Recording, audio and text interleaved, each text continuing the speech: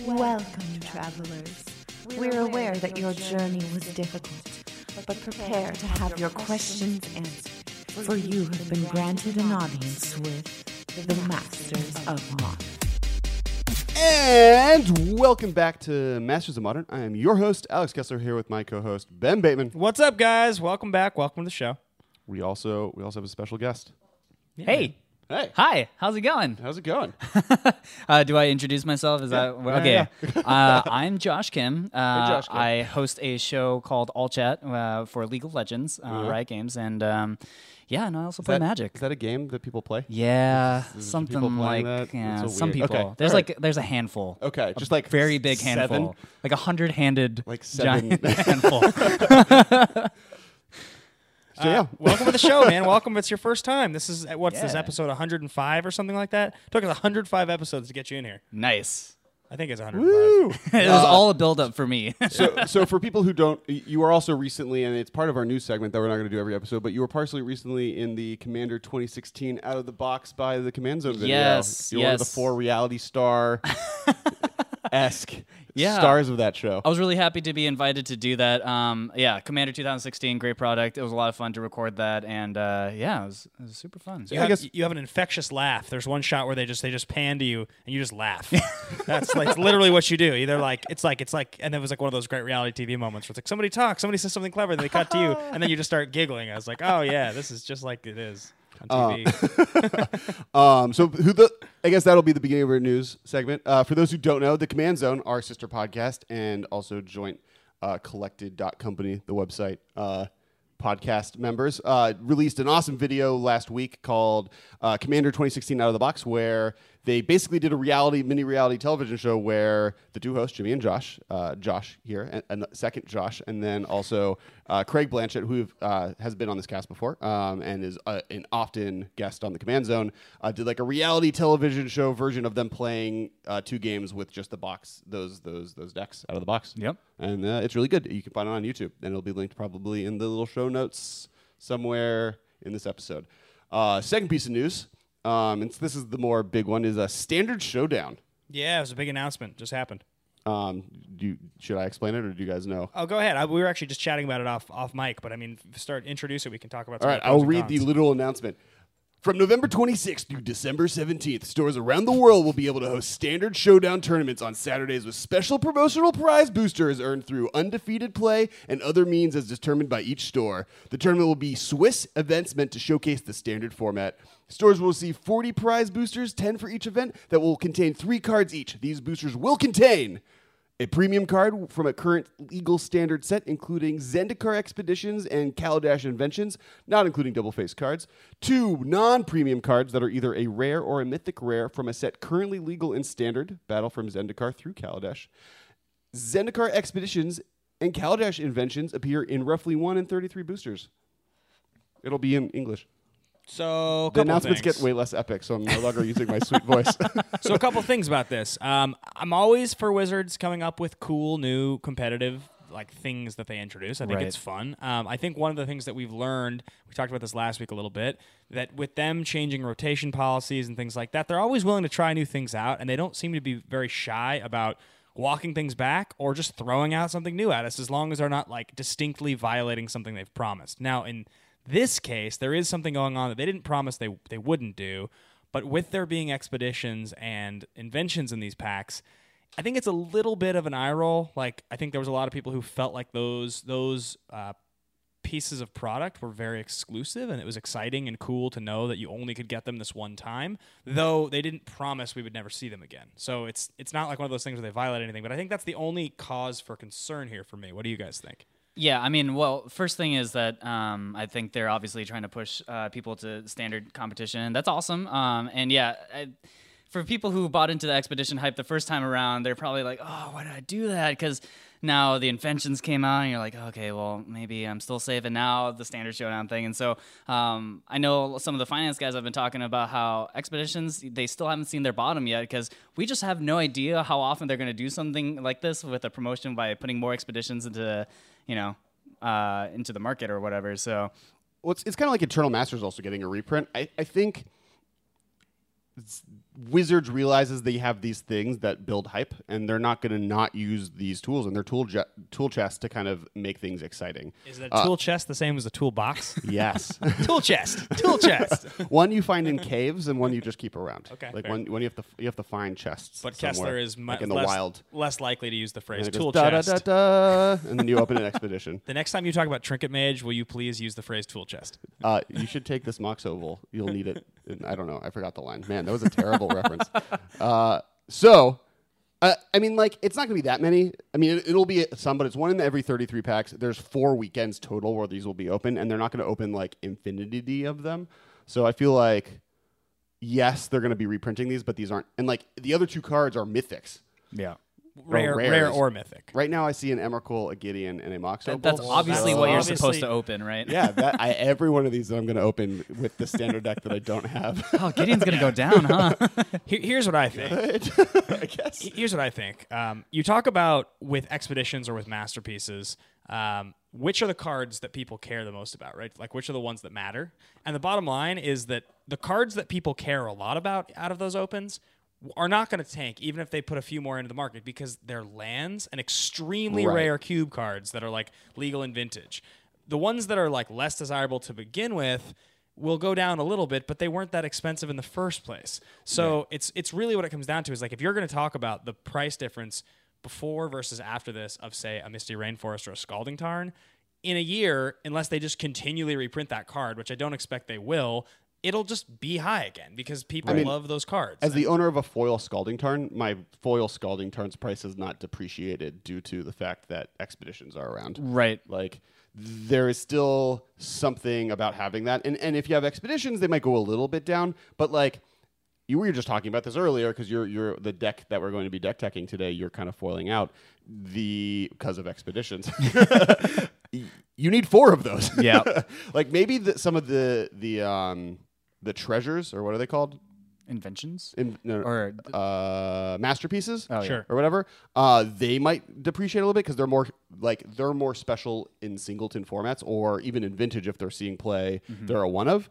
But even like Mox Opal, that's a modern staple, and I know people that would foil out their Infinity decks. So I think it's funny that they omit the cards from Oath of the Gatewatch. I guess I wanted. That was my question. I don't think they are. it says right there, cards from Oath of the Gatewatch and double face cards are not included. Oh. So, Oh, yeah, you're you right. know, yeah, I don't know what So that's buy about. your strip mines, everybody. I guess, What or are the the- Wastelands. Wastelands, yeah, they're also Wastelands. in Well, no, there? but they got reprinted too. Oh, yeah, So no. they're just tanked. So It is funny that they're omitting those cards. Are Yeah, we complaining agree. that Magic is less expensive for people?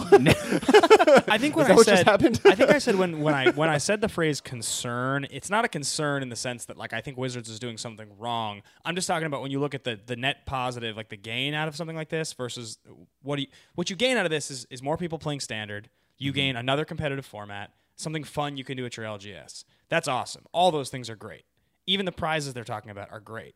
I think the only thing to discuss in terms of whether or not this is news that we should pay attention to is the fact that modern cards that are heavily sought after at a high price point may change in value because of it. Well, but we've been asking for that for a year at Yeah. least, if not the entire length of this entire podcast, which is 100x episodes. True. 10 episodes at this point. So, like, the professor was on earlier this year, and that's actually a great episode where he talked about like what can Wizards do to kind of lower this problem, and Right. reprints is the main thing, and this is another creative way they've come up with to do this. Like, this could be a seasonal thing where next season they'll have, for a different standard one, and then over the summertime they'll do a modern version of this. And I think that's not even very likely. I'm gonna shock call that right now. We're gonna see a modern showdown over the summer or spring, depending on That will be sweet. yeah, And that if- would be awesome. where it's the expeditions from whatever the most recent set in Kaladesh plus like The new modern sets. new sets. Would they be able to, if they did like a modern showdown, would they be able to get away with just like printing modern staples in prize packs? Especially, you know what it is? It's Mythic Rares and Rares from Modern Masters 2017 plus expeditions, and probably one like standard legal Mythic Rare or Rare. Like those, like something around those I lines. mean, I it'd can be imagine. awesome if they did something like that. I'll tell you that Flare, much. like maybe it'd be like Flare because it's like a Well, standard like card. look at Modern Masters, the last one. Like of the rares, how many of them do you really want right now? Yeah, very few. Yeah. So like it's still cool, and you're still getting sweet rares and stuff, but it's still a spread of value that sometimes you'll get the Tarmogoyf, but sometimes you'll get a rare that I'm not remembering was Comet Storm. Comet Storm. There we go. But here's my final comment, and then I want to move on from this, is that the hilarious part about any kind of reprint discussion about any sought-after card that is expensive or awesome is this.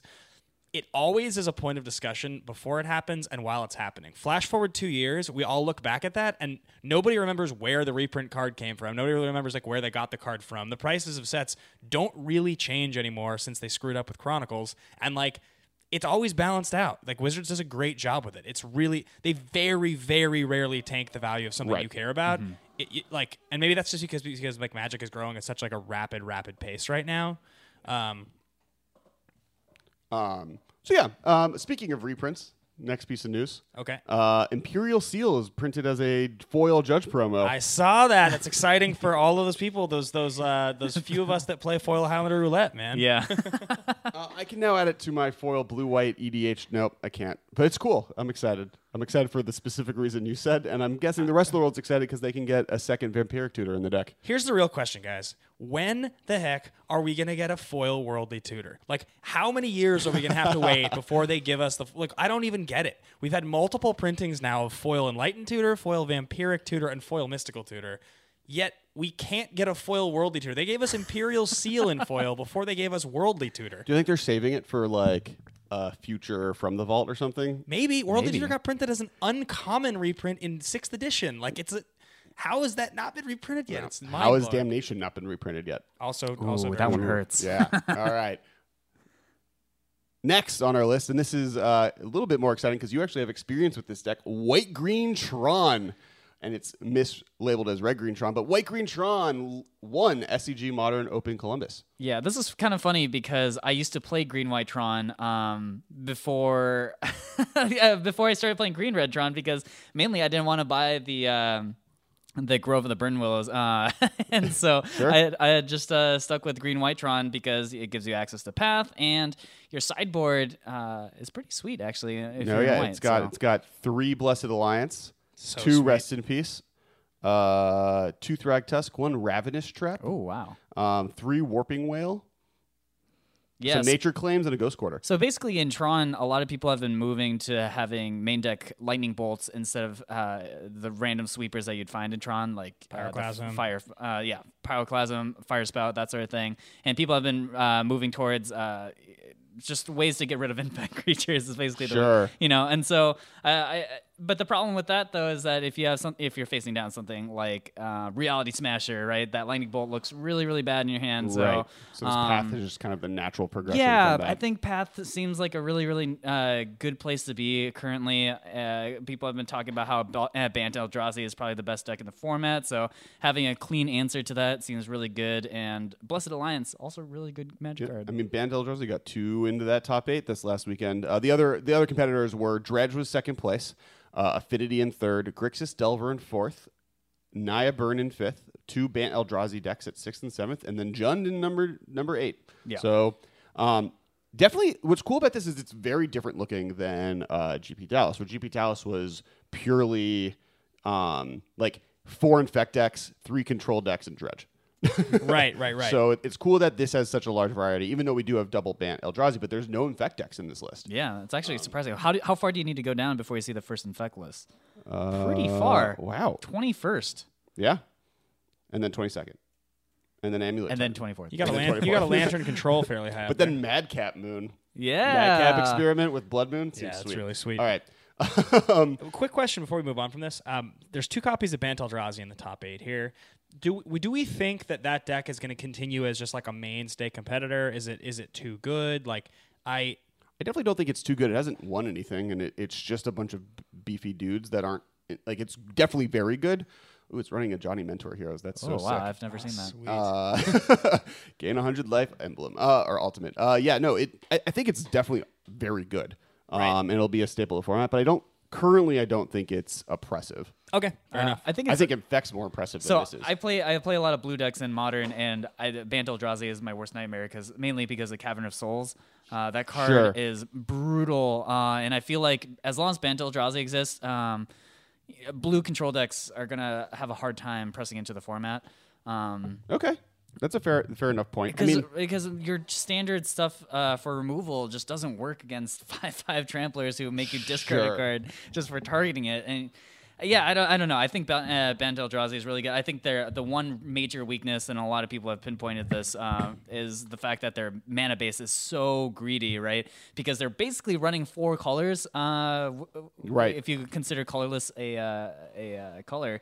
So yeah, the Blood Moon is a pretty good answer to a lot of the stuff that they're doing, but yeah, still I think this deck is quite clearly a very, very strong deck in the format. Yeah, I guess I just wonder because we've had that conversation before about decks that will pop up as like a 1 over 2 of in top 8s in competitive tournaments, being like, oh, it's not too good, and then all of a sudden there's a conversation where it's like, this is just really oppressive and not fun to play against. Like, I just guess the idea that this deck has a decent chance of getting out turn 2 Thought-Knot Seer, like a lot of games, is the part of it that to me is like, I wonder if at a certain point this is just not fun. It's just Modern's version of Shops. I think that's. I mean, maybe it becomes more impressive and another guard needs to be taken out of the deck. But I think for now, I think it's fine. Yeah, it doesn't greatly concern me. If I were to pick decks that are problematic to the format, Dredge and Infect are obviously, I think, way worse. Yeah. Like,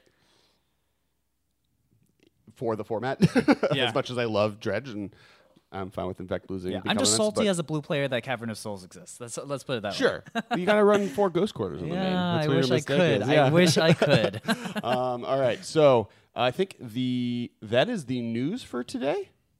All right. Cool. We did record last week's episode pretty late into the week, and this is pretty early into the week, so we didn't have as much of a week of stuff to talk about. And not every week we have like crazy Magic news. What's his face got his cards back, or he didn't get cards back. So the football player from the Seattle, March? he didn't get his cards, but Wizards donated to him a bunch of product, and then kind of also donated that same amount to some charities. Yeah, we talked about it on the show. Okay, okay. Yeah. Well, if anything, it's another reminder: do not leave your cards in your car. Yes, yes. Even if you are on the Seahawks team, even if you are an NFL player, or I guess if you will, like valet. Yeah, or have a guy watch it for you. I have no idea, man. Yeah, super, super annoying. I said it on the cast last week. I had a car broken into in high school and lost 2 3-inch thick binders with all my lands and gold cards. Several $1,000s of the cards, and that really sucked to have to recover from. Anyway, let's continue to move through the episode. All right, so before we get into the actual subject matter, we want to remind everyone to follow us on Twitter. We are at the MMCast. I am at Kess Wiley. I am at Ben Bateman Media. And I'm at Zeld Tweets. And as well, you should check out our Patreon. It is at patreon.com/themmcast. You can donate, and it helps us kind of do all the stuff that we're doing. We have 100 episodes, and it's being paid for partly by that Patreon, and it also helps us do YouTube videos, which is the next thing we're going to bring up. So you should go to our YouTube channel as well, which is youtube.com/Top Decking TV, and you can watch video versions of this that'll have the cards show up when we mention them, and it'll have deck lists, and it'll have weird things making fun of us as we're talking or stumbling about stuff. That's pretty great. And then we want you to we're now on collected.company. So previously we were on rocketjump.com. We are now on www.collected.company. We share that website with the Command Zone, and it's going to be a new exciting place to find Magic content. So you guys should check that out as well. Totally. I think that pretty much sums up the shout-outs for now. All right, so let's talk about the thing we're going to talk about. Today we're talking about Magic coverage. So partly because Josh here has plenty of experience in the world of esports. Well, and Ben here is also very experienced recently, especially, but in general and career-wise in the esports arena. And I personally watch Twitch probably once in a while. So what I want to jump in with and say and redefine the topic of conversation, because we've had actually variations of these conversations on the cast before, if you guys have listened. It goes a little beyond just coverage. I think coverage is part of it. I think the other part of it is it's clear that Magic is not sort of officially an esport. Magic is sort of like a fringe esport. I think that's kind of agreed upon by most. We've talked to a lot of pros about this. Paul Rietzel recently had a conversation with us about this. I did a piece for Machinima at GPLA where we spoke with LSVU and a few other people about it. The real question is Magic the next esport? If not, why not? And is coverage the problem? I think that's like really what the whole conversation comes down to. Coverage being a part of it, but I think ultimately there's confusion by a lot of people in a game that boasts 22 to 30 million players worldwide. At least 10% of that is tournament play. So you have over 2 million people that are playing this game competitively worldwide. Why has it fallen so far behind? I think, and the other question being, its most similar competitor being Hearthstone, why was Hearthstone able to sort of come in and just become that game for people? So I kind of wanted to first talk about my credibility because I've lived with Team Curse and Team Liquid for a year, and I produce content for them, and so I'm deeply in the esports scene or whatever, and I have good friends. For those who don't know, who are Team Curse and Team Liquid? Team Curse and Team Liquid are League of Legends they're pro teams in the League of Legends scene, and now Team Liquid has expanded into Team Liquid. Okay, that was Team Curse is a League of Legends team that got bought out by Team Liquid, who has traditionally had teams in StarCraft, and they have now picked up smashers like Hungrybox, and they've kind of expanded their repertoire into a lot of different esports. And I was with them during that transition when they did that, and so I have a lot of information about esports, and I've been thinking about the same thing about why Hearthstone instead of Magic, which a lot of people you would ask someone like Brian Kibler about why are you a pro in Hearthstone instead of Magic, and why are you doing that?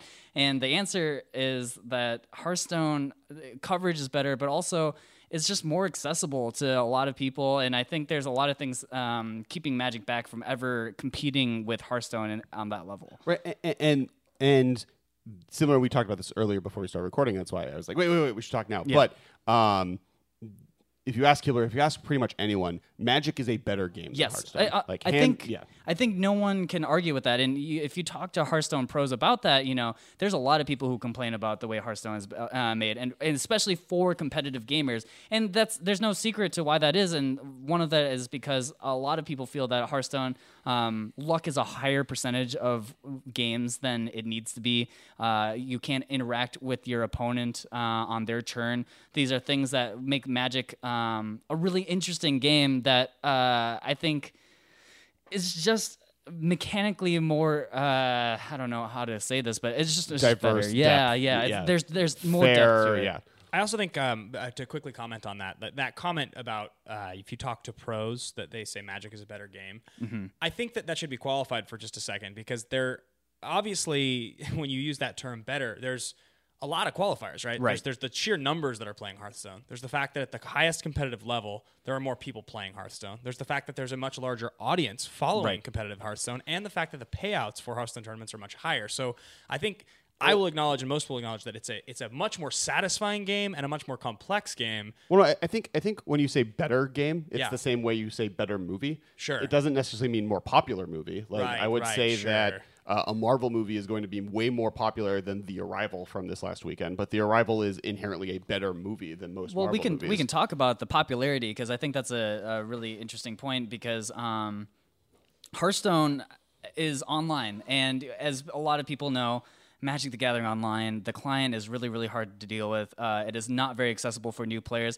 And I think one of the things that a lot of people don't talk about enough is that Magic has multiple formats that you can compete in. And that automatically makes it harder, I think, for people to have a clear entry point into the competitive scene. Whereas Hearthstone, it's quite clear. They've just introduced their own standard thing. But I think for the most part, for Hearthstone's existence, they've just had one format, which was use the cards that are available to you and build a deck. Well, now there's Arena, there's Wild, there's like all these different ways you can play it. Yeah, there's different ways to play it, but there's not actually a competitive Arena scene. There's no official way to track your stats. I think most of the streamers who stream Arena, I'm good friends with Hafu, for example, you just have to go into Excel and record your wins based off of how you did, and that's how they stat track. There's no official system yet in Hearthstone that tracks how good you are at Arena, and so players do it on themselves. And so there's no Arena competition. There's no competition that you can enter in and be like, I want to be a professional Arena player. Like in Magic, that the equivalent to that would be, I want to be a professional limited player. Well, that exists in Magic, but it does not exist for Hearthstone. Sure. So Hearthstone, the competitive scene is much more focused. It's heavily driven into one format. And I think that hinders Magic a little bit, because I think one of the access points for Magic is that there's so many formats for everyone. Some people might want to play Commander, some people want to play Modern, some people want to play Standard, and a lot of people just want to play kitchen table Magic and disregard what the competitive scene does. Well, and Magic, it's often said about Magic is a set of rules and game pieces that allow you to play 30 different games. Right. Like they all interact together in the correct way, but the way you can change how you play them, from Highlander Roulette to Commander to Modern to Standard to Limited to Sealed Limited versus Draft Limited to Cube, and that's like 5%, I think, of the different formats I could name that play Magic, and we don't have time for that. But I agree that theoretically does offer a beginning barrier. But I do think one of Hearthstone's greatest strengths is just watchability. Oh, yes. Like from an advertising perspective, and the fact that you can do it on your phone anywhere. Like that. Like, yes, Hearthstone might have more players, but it's the same way that Candy Crush has more players than Call of Duty or Halo or League of Legends. Which, like, yes, but are people designating their lives to that, or are they just playing it because they can play it on the bus? Right. Like, no, I know very few people that go, oh, I'm going to go hang out with my bros and play Hearthstone tonight. But and obviously I'm in the Magic community, but there are many people that literally schedule entire evenings out of their week or entire weekends towards Magic the Gathering. So let's let's look at it from a couple different places, right? Let's start the conversation where it sort of should begin, which is that Hearthstone's the obvious competitor, but the conversation is about Magic as an esport, not comparing it to Hearthstone. Right. We've had the Hearthstone conversation a number of times. Sure. And Wizards actually doesn't think Hearthstone is a competitor. Right. And I think a lot of people don't. So let's go to the beginning, and we'll just say that the world of esports right now is exploding. So 5 years ago, why couldn't Magic have been competitive like we wanted it to be? The answer was that there was no such thing. There wasn't a world like this. The world we're in now would actually cater to it. So I guess the first question is, it's not a comfortably online platform for a lot of people. Look, I'm a Mac user. I can't play Moto on my computer without downloading like stuff that is not familiar to me. I've tried it. I've done it. It's annoying. Oh yeah, no. I think one of the biggest failings of Moto is not being on Mac. That's a huge problem. So, but it's been years, and they haven't updated that. They haven't changed that. So that's clearly not on the radar as something they need to change because it would be done by now. So I guess the first question is, does Wizards want Magic to be an esport? Well, I think that, and we saw this with the Treasures. I think Wizards is slowly transitioning Moto, because I think the biggest limitation for Moto being an esport is its tie-in to real-life cards. The fact that you're spending actual money to buy these cards, the fact that you like the way you go about playing it is limited by that factor, and they can't kind of change that as long as what's it called? The trading your cards in for redemption is available in the game. And I think that's what Treasures was starting to do, is to offer Hearthstone-like or League of Legends-like or Overwatch-like reward systems to slowly move away from the tickets packs-based economy on the site. You realize you've been saying Hearthstone for years, right? I'm never going to stop. You're never going to stop? It's just never going to happen. Okay, fair enough. It's Hearthstone? Hearthstone. Oh, yeah, no. I'm going to say Hearthstone forever. It's Hearts like internally at Blizzard, it's like a huge, like a nervous tick for them. Oh, yeah. Yeah, people do it. Cool. Yeah. Every time you say Hearthstone, a Blizzard employee gets shot. Yeah. But, okay, well, then maybe I'll slip it. Not literally, guys. Not literally. I have some friends who work there. Okay. But I think I think Wizards is moving that direction. I also just think Hearthstone was made specifically to be more watchable and simpler. Magic the Gathering, because it's a paper game that's being translated into an esport or an online platform, doesn't translate the same way. But physical golf and video game golf are like I don't find real golf to be compelling, except that I like to watch it, so it's enjoyable to me. Whereas like video game golf is also like a difficult thing to do, and like people are good at that. But why would people? You know what I'm saying? I guess my point is actually golf and Magic are obviously the most comparable, and I would say Hearthstone is more like hockey, sure, where it's easier to watch because things are happening at all times, and it's easy kind of to understand what's going on. Well, one thing I was going to bring up is that Hearthstone was obviously, like you said, designed to be watchable, and Magic existed in a time where esports was not a thing, and so the game wasn't designed in a way that was meant to be, watched on camera, I think. And right. I think that's Magic the Gathering was on ESPN2. Thank you yeah, very much. I remember those days. Videos are I was really excited as a kid when that happened. I never actually ended up watching any of it, but that's I like that it exists. Yeah. I think that's a problem though, right? That it's just Magic. It was not built to be watchable. It was meant to be a game that you play with your friends that was creative and interesting, but it wasn't necessarily designed for a spectator. Right. And part of the argument is it's almost should be, and I'm going to be the defender of Magic, I guess, but it's almost to be commended that they're able to do as much as they can with the medium Right. that wasn't meant to be this at all and do anything with it. Yeah, I mean, a lot of people point the finger at coverage and they're like, well, we can't read the cards, we can't do this. And the thing is that people adapt and they change. You know, poker is a game that it wasn't meant to be spectated or anything, but they have figured out ways to make coverage watchable. I'm pretty right? sure poker was invented to be spectated by in like Oh, saloons in the Old West Well, with like my bad then. sharpshooters and like girls in corsets. And, yeah. I mean, look, honestly, okay, I'm there at BlizzCon. I'm watching the Hearthstone Championship, like the World Championship, right? And it's in a hall that's full with like I don't know how many people watching, probably at Tons. least 5,000. Right. And you're watching it, and it's this giant stage, and you have the shoutcasters up there, and I'm just looking around. I'm looking at the screen. I'm like, this could easily be Magic. Like this, they could just be sitting there at a table playing cards as opposed to sitting at computers, and like. This could be done. This easily could be done. There's an audience of people that like this. So I don't even necessarily think the fact that it's cardboard that is the only thing holding it back. I think there is some perception. I think Magic, some of its detriment is that it did exist in a time when that wasn't the case. And so now you have, this is a good example for you. So I was editing old footage today, and I interviewed Seth Rogen a few months back, right? One of the questions I had for Seth was about Magic, because a friend of mine's a friend of his. He had his face on a Magic card. So in the interview, I was like, I do this Magic podcast, Seth. And he's like, oh, cool, Magic the Gathering. And I was like, tell me about, playing Magic or whatever. And he's like, yeah, I played Magic a lot when I was a kid. I even went to the factory where they make the cards once in Seattle. It was really cool. And I was like, cool. And he's like, yeah, but I haven't played since like high school. I don't know. You need a way better Seth Rogen impression voice. I should have a better one. Yes, I definitely need a better Seth Rogen impression. There's no doubt. But the point is, like, anytime, like, I've had Magic come up in my life, in my professional life outside of just Magic, a few times. That's one of the ones that I can think of where, like, this is somebody who's massively famous. I know for a fact they know what Magic is. This will be fun to ask them. He must have some awareness because he's a huge dork. He, like, talked about it like it was Pogs. He talked about it, do you know what I'm saying? He talked about it like it was something that was so completely off his radar that I think as much as we're in it, that we think it's this huge thing, that the word esports to like television, ESPN, corporate America is a giant thing right now. Right. Magic is not in that conversation for them. That's the biggest problem, is it's not elevated in the same way. You don't have people with money, influence, and power that are paying attention to Magic. And I think that's what holds it back.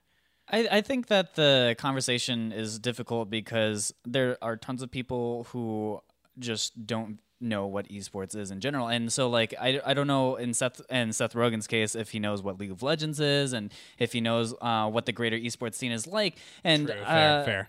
So it's hard for me to say that if you asked him again, like how do you compare Magic to League of Legends, I don't know what kind of answer you might get. But Magic, I think that it can get there, but it just needs some sort of the same kind of sex appeal that Hearthstone has, and Sure. Hearthstone visually, when you play it, because I played a bit of Hearthstone. I basically I climbed up to almost legend and I gave up because the grind was gross. But the game is really satisfying to play, and you cannot say the same thing for Moto. When you play a big giant card in Hearthstone, it stomps its way in. It's like, Right. It explodes and blows something up. It's awesome. There's this very visceral feeling you get. There's an official game design term for this. I don't know what it is, but Moto lacks that sexiness, and cardboard lacks that sexiness. There's just a visual appeal to Hearthstone that Magic hasn't get, and that's not to say that Magic can't get there with just cardboard cards. If the stuff that's on the screen directly, just the stuff that's displaying information to you, isn't that interesting, maybe the commentators can do something to talk more in depth about the stuff that they're talking. Like for example, poker. Poker is my example all the time because I think that there's a lot of ways that coverage-wise it's very similar. You have cards that are hidden from certain people, and it's the commentator's job to kind of design the story around those poker hands and to tell the viewer what the pros might be thinking at that moment. And I think that currently with what Wizards has done with their coverage, it's not easy to delve into the mind of the people who are playing. And poker does an exceptional job of doing exactly that. They have those like little card readers on the table so you can see what cards are being laid out. And so the commentators are given full information about what's happening on the board, and so they can make informed decisions about what's going on. And I feel like current coverage for Wizards, you can't do that. You listen to the commentators, they talk generally about the matchup, but you can't really, get into the moment because you just from the coverage side of things, you just don't have that information. What about so let's continue moving. Let's continue moving away from the conversation of what's wrong with it, and more towards the conversation of what do we think are a few things that, in a dream world, like if the resources, time, and money were there to improve Magic as a potential esport, what are the problems to fix? I think the first one that comes to mind for me, shuffling. That's a huge problem. The time involved with having to shuffle and search for a land and reshuffle and take a mulligan. It's not just automated and quick like it is. I think that's the first one for me. So how do you fix that problem? Do you have auto shufflers that people are putting their decks into that are like? Well, I think you just don't show shuffling. I think you have any time, like it's timeouts. It's timeouts in any sport. Sure. Where when shuffling is happening, you cut to the commentators. Like that's an easy. I think when you're doing these coverages, that's just what you have to do. Like you can't cut shuffling out of a collectible trading card game. Like and the older the format gets, the more shuffling is available. And I think Wizards has done a lot of work for Standard to limit shuffling. Like fetch lands are something they're only doing because they need it to make it exciting. But for the most part, it's cards that are look at the top 4 and do something. That's like kind of what they've moved towards instead of doing shuffling effects. And so they've cut down on that effect. But even with that, like you just use that as timeouts. So so then here's a question for you. This is an interesting one. If the conversation is that in a live match, like a big time match of Magic, and you've got like Pro Tour. Let's say that there are like fetch lands or something where you're going to shuffle your deck 6 times in a game. Do you have your commentators on live headset with a TV producer who's watching the game and knows Magic well enough to know, okay, end of this turn, he's going to be shuffling his cards. We're going to cut back to the commentators for approximately 28 seconds. You guys be prepared to go back and they've got their queue up of the things they're going to talk about for those 30 seconds, those increments. So it's actually like, instead of just like he's shuffling and they just start like talking about, what's interesting about this card that he's using is that it can be used in this kind of deck and that kind of, and they're just like making stuff up as they go. Do you know what I mean? Yeah. So I was gonna say that shuffling might be the most boring part about Magic, but it doesn't necessarily mean that it's box office poison either. In League of Legends, laning and for most people is super boring to watch. People farming away Right, it's horrible sometimes to watch, and commentators use that time to talk about anything about the game, right? And so, like, I could see, like you said, maybe that's the adaptation is during shuffling they just cut to the casters and they quickly talk about what happened in that turn, and they can talk about what the players are going to be thinking about, what are they setting up to do. Right, and that's like history of player stuff too. Like you can go into, this is LSV versus Owen Turnwald. These are the things that Owen Turnwald and LSV have done in the past that's really impressive. Yeah, but totally. like League of Legends use that landing phase to be like, this team did this, or this is when we're going to show you the weird team documentary we filmed 6 weeks ago. Or let's them talk about the matchup, just in a vacuum. Like what do you think is going to happen? How good is this champion versus this champion setup, and what's going to happen? And I think you also, like, as somebody, I do live football coverage on Sundays, and I'm a stats guy, and I think it's the kind of things that are interesting is like, okay, when you have a game going on, it's like, Eli Manning is 9 out of 12 with wins versus Cincinnati in his career. With 7 of those coming at home, and it's like LSV has played Owen Turnwald 19 times. He's won 13 of them on the play. He wins at this percentage of the time. So forget League of Legends and their laning phase. Look at football. Yeah. Football is 15 minutes of play for a 3-hour watching experience. Yeah. They fill. What is that? 2 hours and 45 minutes of time with commercials and dialogue about what's going on. Like, if they can do it, we can fill in the 6 moments of shuffling. Okay. I think so second on at least my thing, and we mentioned it before, I do think getting Moto away from the association with dollars. I think making it more of a game that you can just pick up and play and earn points, and you spend money maybe to get a bunch of packs. Like the way that Hearthstone works is you can either grind out drafts and then eventually you win packs through drafting or whatever, or you can buy packs to open them. Allows people to pick it up a little bit easier. Right now, if I'm a casual player, I'm not going to pick up Moto. Right. Yeah. Because it's not great in the first place, but B, it's going to cost me at least $100 just to do anything. Right. Yeah. I mean, if we're going to talk about Moto, it was clearly designed in the beginning for Moto to be exactly what you would do with cardboard, but online. And the problem is that that direct translation, there's things that get lost in that translation, and I think they need to rethink how to. But even Duels of the Planeswalker is an attempt at being a little bit more of the Hearthstone version of it. Yes. I think Moto is better than. I mean, maybe that's an unpopular opinion, but the amount of times I've played both, I will play Moto before I play Duels. Duels. I think like Duels 20, which is the one that has the hack. The one that has the hack where people have gone in and they've changed it so that you can play every card ever. Oh, I didn't know it's that. Called, is it Duels 2012? There's one of them that has a significant hack. Every single card ever has been loaded into it. And you can play like essentially Legacy except with the format of like a Duels. Oh, wow. When I was doing that Machinima thing, one of the guys there was telling me about it. So very small online scene of this. But he was showing it to me and it was just like, this is remarkable. Like how, again, I don't think it's the conversation of they're incapable or they can't come up with it, because those platforms they've come up with are close. Well, we've talked about this before. I don't think it's they can't. I think it's they wasted their budget on this for X amount of years on the new client in Moto, and then the company that they hired backed out halfway through, and then so they had to hire in-house teams to finish it. And when you do that, it makes a giant mess. And then Hasbro, who Wizards has a parent company that they get their funding from. It's not like they make their decisions, and Hasbro's like, well, you wasted all that money. You don't get more money until 5 years from now. Okay, so let's moving on from Moto, because we only have a few more minutes on this before we get to talking this awesome deck tech here. But I want to make sure we get a few more points talked about here. So the Moto conversation is one that has been brought up before. Now, card accessibility, if it's going to be, let's say we don't have Moto. I mean, the most like the Pro Tour is cardboard, so that is Magic's thing. That's what they want to go forward with. It becomes a different game if the Pro Tour is not held with cardboard cards. So if you're going to stick with cardboard, how do you make it so that the information on the cards is more accessible to the viewer? How do you make it so they're displayed in a better way or they're easier to understand? I mean, how do you do that? I think, again, I hate to bring poker up again, but if they had those card reading tables and you just tell the pros every time you're on coverage, anytime you would draw a card, you would put it on the camera table or thing, and then draw your card, it would help a ton, right?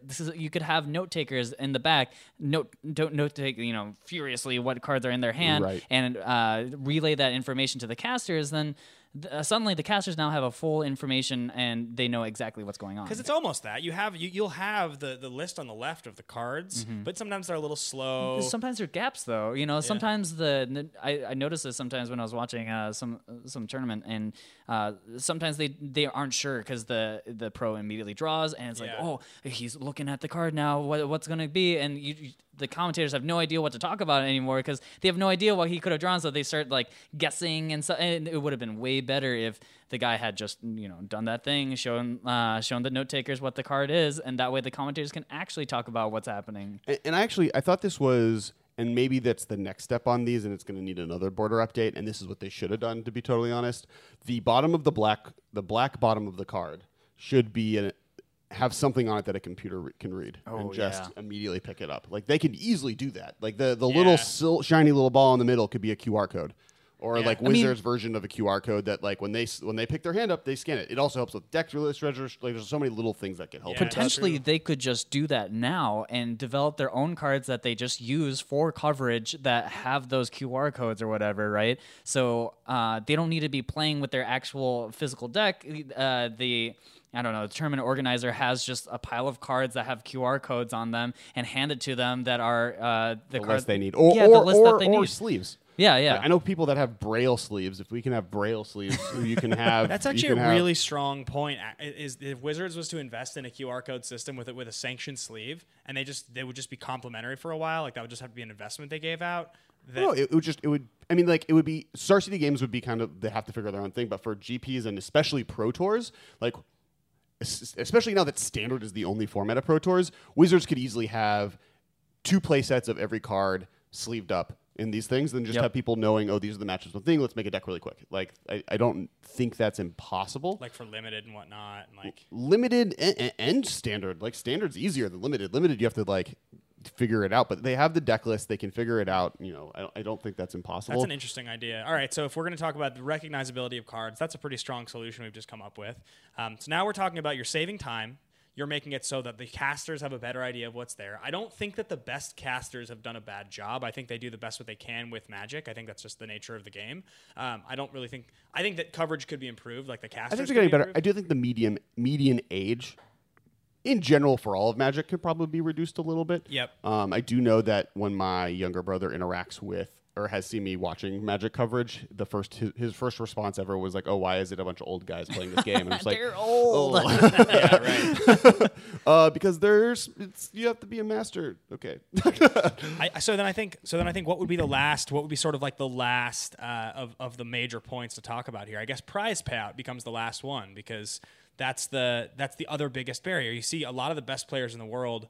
We've interviewed on this podcast like a ton of the best players in the world. And a lot of those players have said the same thing to us, which is that, look, if you're playing this game to make money, you're playing it for the wrong reason. You play this game because you love it. It's not going to make you rich. A pro Magic player doesn't make very much money.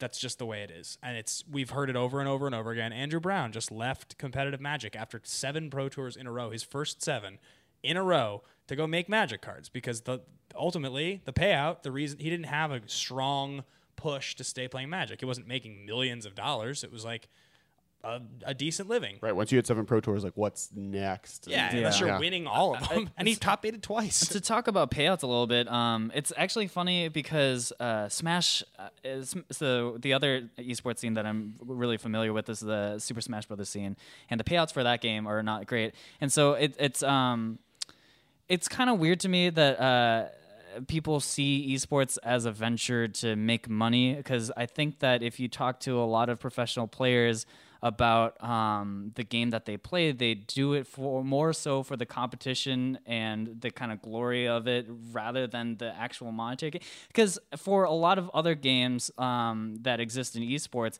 there's a force of personality that happens when you start winning tournaments and you become a recognizable face. Owen Turtenwald, is now a pretty household name amongst people who watch competitive Magic. And I think that one thing that Wizards probably could do more so than payouts is to kind of give more recognition to the players and let the players blow out their personality a little more, build out their, social media, that sort of thing. Help them out on that front, because I think that in the end is where this sort of thing can be helped, because payouts, the money has to come from somewhere, and Wizards can't just arbitrarily increase the amount of money that everybody makes from playing this game, right? So I think that one of the kind of half steps towards that would be to allow pro players to kind of build their own fan base through Magic, and I think that's kind of missing, right? Like, we don't have enough household names in Magic. I think that in other games, there's tons of them. I don't know. Well, and I think part of this is just something that is happening in esports everywhere, and Wizards is a little bit better. And like the kind of the point I like to always point out is how many League of Legends websites are there, legitimate ones, like versus how many legitimate content creating with income stream Magic sites are there. Mm-hmm. Like, I don't know anywhere to go to read League of Legends articles that aren't really forums that have been kind of, like, at best it's forums that have been upgraded a little bit, and sometimes there's stuff like MobaFire or whatever there is now, and MobaFire might be gone, but where you're like, oh, I'm looking at like the best way to kits for the character I'm playing with. But Magic has Star City Games, MTG Goldfish, GatheringMagic.com, MTG Salvation, Channel Fireball, TCG Player. And the reason that exists is because Magic is actually a hard item that you sell. Like, the reason SEG can exist is because they make money from selling cards. So when it comes to actually abilities to make income off of Magic, I think Magic is above and beyond a little bit farther than most esports. And when it comes to being a professional player, the thing you run into is the thing that esports is running into, which is advertisers have started jumping on board, but they're not at MMA levels, they're not at poker levels, they're not at actual professional sports levels, because you're not getting these TV contracts, or Twitch isn't paying out at the right amount of money for these streams. So you're not building an environment where you can start having a professional football league-like system. And League of Legends is probably closest there, or a few other games like League of Legends. Yeah, other esports are kind of following and making their own leagues like that. Right. And in all those situations, though, you need sponsors. Like, that's where that kind of comes in. That's where Magic needs to come in. And if you're going to really get to that level, you need to, and it kind of complements your point of, if you build these Magic characters, which I do think Magic does an okay job at, like LSV has a name, like, he's like maybe some of the most recognizable. Yeah, the better people who are better with their branding have established a brand. Right. But Wizards needs to be better at helping people build those brands. Exactly. Yes.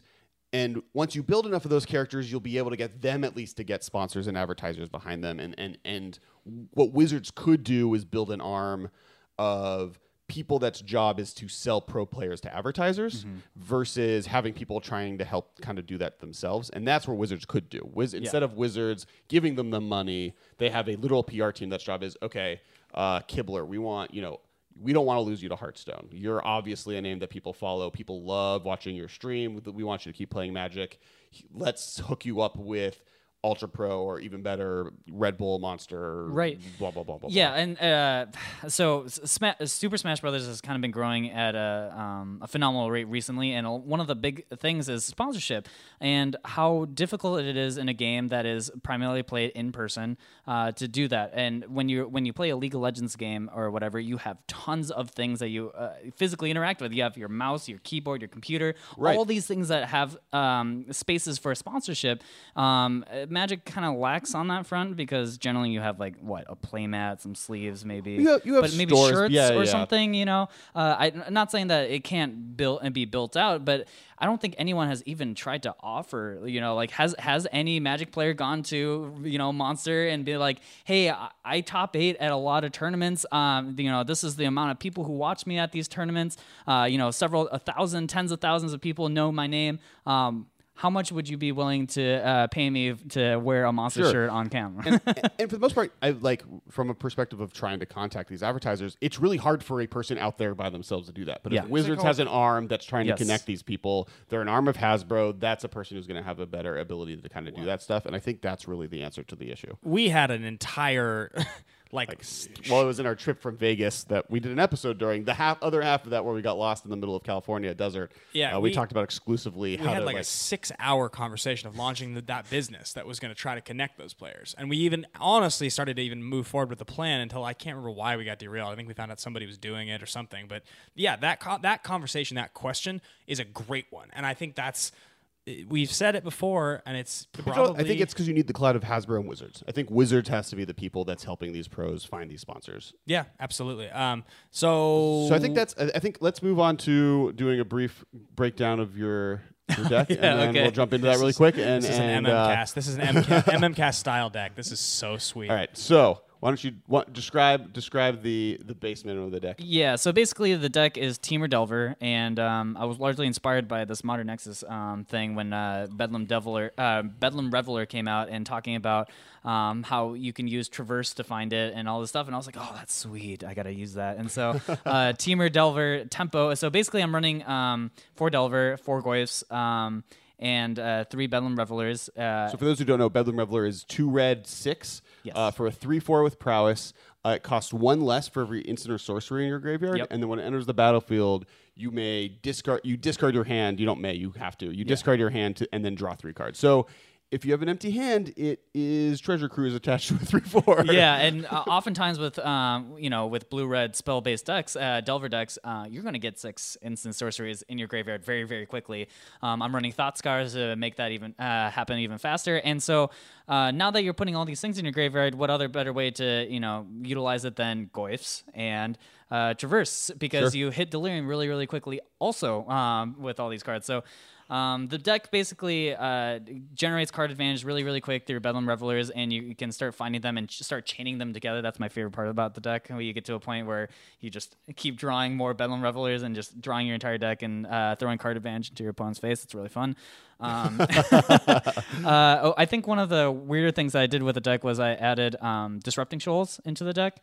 And so generally, Delver, at least in Legacy, you work on the axis of tempo. You want to utilize your mana better than your opponent can utilize their mana. Unfortunately, Legacy has better tools for that with like Wasteland, Daze, Force of Will. But this is kind of my Force of Will because the cards you mainly care about in Modern are CMC 1 and 2. Sure. So Disrupting Shoal really can be such a huge tempo positive. Obviously, the part that a lot of people are uncomfortable with is the negative card advantage that Disrupting Shoal has when you pitch a card. And the swinginess of having the right card for it. Yeah, but the thing is that a lot of that stuff gets made up for with the Reveler, because the Reveler generates a ton of card advantage. Yeah, for you want to empty your hand. Yeah. Does Disruption Control exile or is it discard? It exiles. It's unfortunate. It's a little bit of a non-bow there. But yet it's still, I think... I can see why it exiles. Those cards would be maybe too strong if they're also discard outlets. If they were discard outlets, I discard... well, I mean, this would be like a different one, but I discard Grizzlebrand, and now it's in my graveyard. Gora's Vengeance, I win. Yeah. Oops, sorry. Okay, so...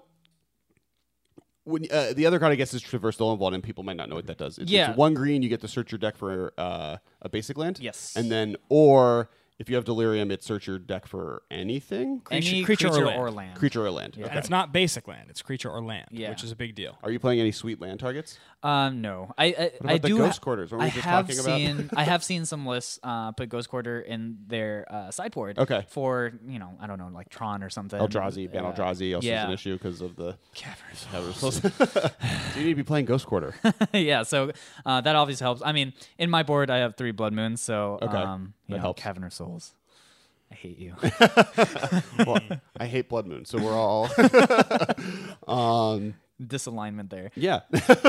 So I guess why don't we walk through some of the big matchups in the format? Or are there any kind of other tips and tricks or sweet cards you're playing before we jump into that? I think that mainly covers it. I know that the MTG Salvation forums, they've been talking about the deck a lot, and a lot of them actually like the Reveler and Traverse in the sideboard and make it a transformational sideboard. So you start out with Hooting Mandrills instead. And basically, the reason for that is that Hooting Mandrills are traditionally really good against other linear aggro decks. Okay, and right now the format's so aggressive. Yes, exactly. And so you bring in the Reveler and the Traverse package when you're against something that's grindier, against Jund and stuff, because the card advantage is obviously really a big problem for Jund.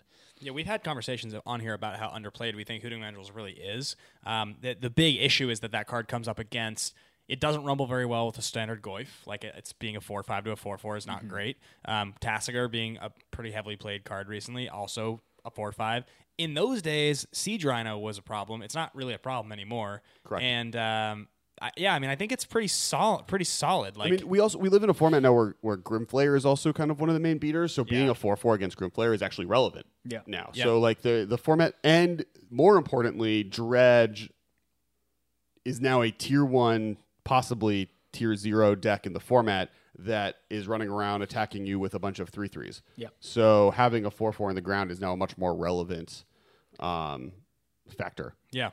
Yeah, and speaking of Dredge, not exactly an amazing matchup for my deck, but Right, so let's start with the Gauntlet. Let's start with Dredge. Yeah, so Dredge, obviously, one of the big problems is the fact that they just pull out so many creatures so quickly against you that you don't really get a chance to do anything against them. And your counter spells look really weak when they just start bringing stuff back from the graveyard. You don't really want to... Yeah, you just get overrun too quickly, I think, is the big problem. Like, the ways that I've won against Dredge is basically flying over them with an early flip Delver. And You're running Snapcaster Mages, though, right? I'm running 1. Only 1. So okay. Snapcaster Mage, a lot of people would think would be a shoe-in for any blue-red deck in Modern, but in this case, it ends up being a non-bow with Bedlam Reveler. So I usually like it as like a thing that I can search for with Traverse to, maybe reach for the, classic Bolt Snap Bolt type of ending. What about Eternal Witness? No Eternal Witnesses. How many games do you find yourself often when you draw the Snapcaster being like, God, this is so sweet? Or is it like... So I used to run more Snapcasters in the deck, and I realized that it makes for really, really awkward hand situations where you want to be playing the Reveler, but you have that Snapcaster in your hand, and then if you play the Snapcaster to pull a bolt from your graveyard, that now suddenly you can't cast her.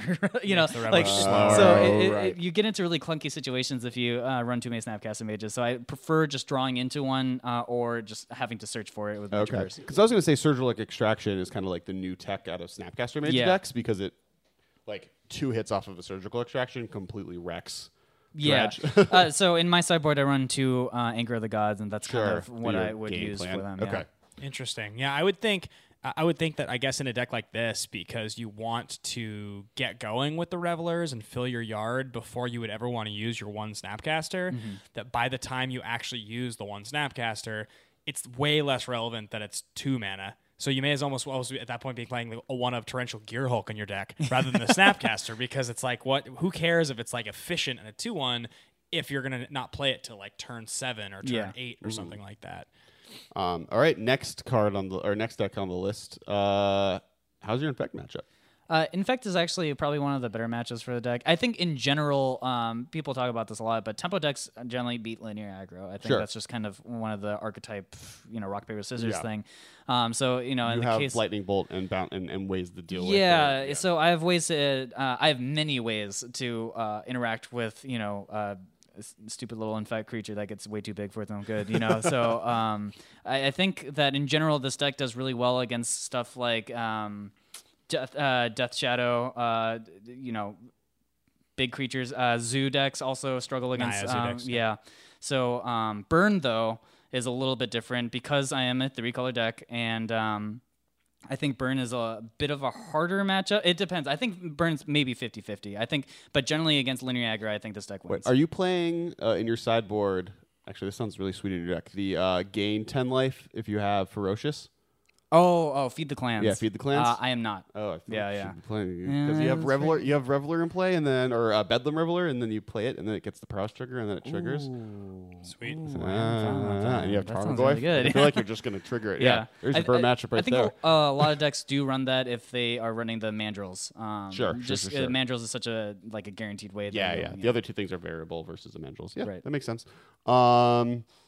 I guess we didn't burn. So I guess the control, the Grixis, Jeskai / Jund Yeah, so against those grindy matchups, this deck, the Bedlam Revelers is really what pushes it ahead. Obviously, Jund, king of 1v1, just 1-for-1 card, killing your creature. Yeah. So they just want to 1-for-1 you the entire game, and it becomes really difficult when Bedlam Reveler keeps refilling your hand. Sure. And then you find Traverse, and then Traverse refills your hand again. Yeah, a top deck Bedlam Reveler just is like, Thoughtseize, suck it. Yeah, exactly. Also, probably like those later game, I guess, because you're playing 4 of each, right? 4 Reveler and 4 Traverse? No. So four Traverses, but only 3 Bedlam Revelers, because they're worse for every extra one you draw when you have one in your hand. So, but like there have to be mid-game situations where you've resolved one, you draw Traverse, and you're like, I'll just turn this into another one. Yeah, you exactly. just draw Traverse, play it makes the next one cheaper. You're right. Yeah, that's got to be so sweet. Yeah, it's super hard to deal with. And Traverse, oh my god, that card is so ridiculous. You thought one Tarmogoyf was difficult, the next turn you have 2 because you Traverse for the next one.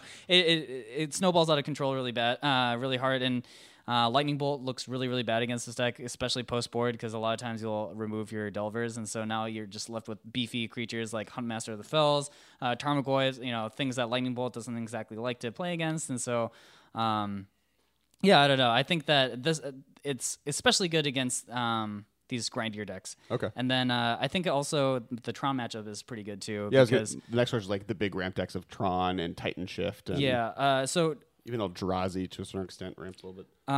So Tron is actually, I think, a pretty good matchup. Delver puts a pretty early clock on them if you get it flipped, and you can kind of disrupt what they're trying to do. Again, disrupting Shoal in game 1 is actually pretty relevant because you can prevent them from, expedition mapping. You can also, doesn't Bedlam Reveler counter Ugin with disrupting Shoal? Oh no, you can't go because it has to be blue.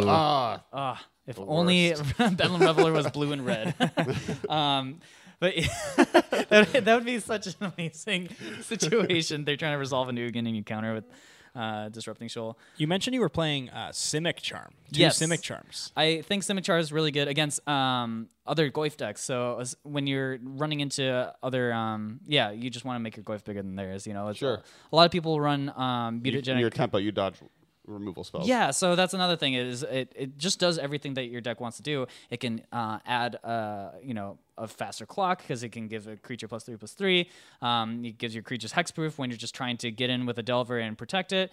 It can also bounce a creature that's hard for you to deal with out of the way. So we talked about how like Tasigur is kind of a problem for a 4/4. Well, when you bounce it and they already delved away their graveyard, it looks really silly. So it's just really good. I think last summer when I went to that PPTQ playing green blue Merfolk with Collected Company, I think I played like 2 Simic Charms. It wasn't good in that deck, but but I love me some Simic Charm. That's a deck that doesn't have to worry about things blocking. Yeah, Yeah. definitely. I love Simic Jar. That card's great. And it's also another way to pitch a CMC2 card to Disrupting Shift. Oh, sure. Yeah. Titan Shift. Titan Shift, not great. Okay. Again, they work on an axis that you don't really that doesn't really work out for you very well. I think that it is better when you are running the Mandrills and Stubborn Denial. I've seen that version of my deck. Sure. And I think that deck does better against Titan Shift, but suddenly a lot of your Disrupting Souls look a lot weaker when they're trying to resolve Scape Shift, and you're like, I don't have a 4 CMC card in my deck. So I can imagine also that with that deck, because it plays like big things that are beefy and scary, you probably interact like kind of early and you're like, okay, like I have my Delver and I'll just try to stay ahead of you. And then they're just like, you don't have anything to resolve anymore. And I play this thing that's way bigger than what you have. Yeah. And you're like, oh, my God, cards look so bad compared to your cards. yeah, then when they resolve like a Primeval Titan, you're like, oh, okay, what do I do? That was the card that came to mind for me, where you just look at it, you just slump, and you're just like, I guess I have to like double bolt this, or like if I have it. Do I bounce it and give them 2 more? Oh, God, what do I do? Yeah, that's ugly.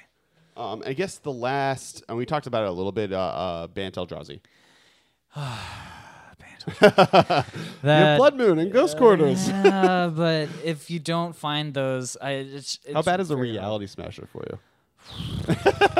Unwinnable, probably. Yeah, Reality Smasher, unless if somehow you've managed to make your Goist somehow bigger, you get it to that class 5-6, if you can get it there, which you can, because I'm running Tarfires, so I get the...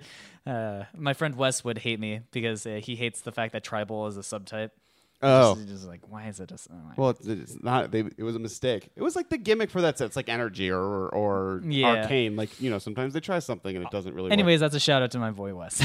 But also, like, how sweet is it that like a single Tarfire played like before blocks or something like that? If you have like a Goyf, it just does so much. If you're targeting the creature you're blocking, it's like there's no way that it will survive your shock because you have a Goyf and it's trying. It's basically turns into a lightning bolt because you add basically 3 damage. So Yeah. All right. So before we jump into kind of the end of the episode and the last bit on this deck, what would you say your worst? What deck do you want to least see across the table from you and the most? So generally, white decks are a problem because a lot of people are running Graveyard Hate, and Graveyard Hate wrecks my deck. It's one of the reasons why I think this deck isn't like a tier 1, tier 2 deck, is that once Rest in Peace is out, a lot of the cards in my deck just don't have anything to do. Yeah. So that's kind of a problem. I would want to see linear aggro against my deck. I think my deck does quite well against it. I also like playing against Jund. Don't want to see Dredge, which is a problem because Dredge is tier 1. Dredge is everywhere right now. For everyone who isn't in the room looking, Josh got really sad. Yeah, I mean, there's a reason that this deck is tier 3, and maybe lower tier than that. But I think that the deck definitely has play, and I think that in the right format has a lot of potential. I think in the right format, yeah. If we see something that's less graveyard, like before Dredge became the big thing, like Affinity was kind of the bogeyman, and my deck way preferred that when everyone was stuffing in artifact removal and that sort of thing. Like that was way better for my deck. When the format was more like grindy control decks versus like very linear aggro decks, that was or mid range decks, if not control decks, that was a little bit more your style of format. Versus right now where you have like one too many decks that are coming at you from just such drastically different angles in ways that are hard to My deck does really well against certain axis of play and really bad on Sure. Hey, Corey Burkhart just went undefeated until the finals with a Grixis deck that everyone said was terrible. So, like, I would say this deck and the Grixis deck aren't that far off from each other. Yeah. And like the Grixis Delver deck just was one of the top 8 decks in this last weekend at the Modern event. Out of the Delver decks that have been seeing a lot of success, the Grixis decks obviously are, they're doing way better. Well, yeah, because they don't need the graveyard, I guess. As much. Yeah. Well, kind of. All right, so that's it for the deck, the episode, and everything else. I want to thank Josh. Thanks for coming on. Yeah, thanks for having me. Where can people find you? Where's some cool stuff that you're doing, and they can? So you can follow me on Twitter, Zeltweets, and that's pretty much the main thing that I do. I have like my Instagram and all. You can find all that on my Twitter, and then you can see me with Jimmy Wong. We do a show called All Chat, so you guys can check me out over there. And hopefully we'll be doing more of those Commander reality TV smash cut things. I'm excited to jump in on the next one. So cool. I'm hoping to do more of that stuff. I'm trying to do more Magic related content, and I think eventually I'll be starting my own YouTube channel soon. So stay tuned for that. Awesome. Ben, where can people find you? You guys can find me at Ben Bateman Media on Twitter and Instagram. You can find me at Kess Wiley on Instagram, Facebook, everywhere. You can find us on Twitter at the MMCast. Generally, that's a better place to argue about Magic. My Twitter is relatively more politically focused. Especially right now. Especially right now. And you can find, more importantly, you can find the actual podcast on our YouTube channel, which is at the MMCast. Or no, it's not. That's a lie. It's youtube.com/TopDeckingTV. You can find us at collected.company. And yeah, we'll see you guys next week. Next week we're going to be doing kind of a little bit more of a reduced. It's Thanksgiving, so we're going to do more of a thank you episode to all you guys. And it'll be a little bit shorter, but happy Thanksgiving. Thanks, guys. Thanks. See you later, alligator.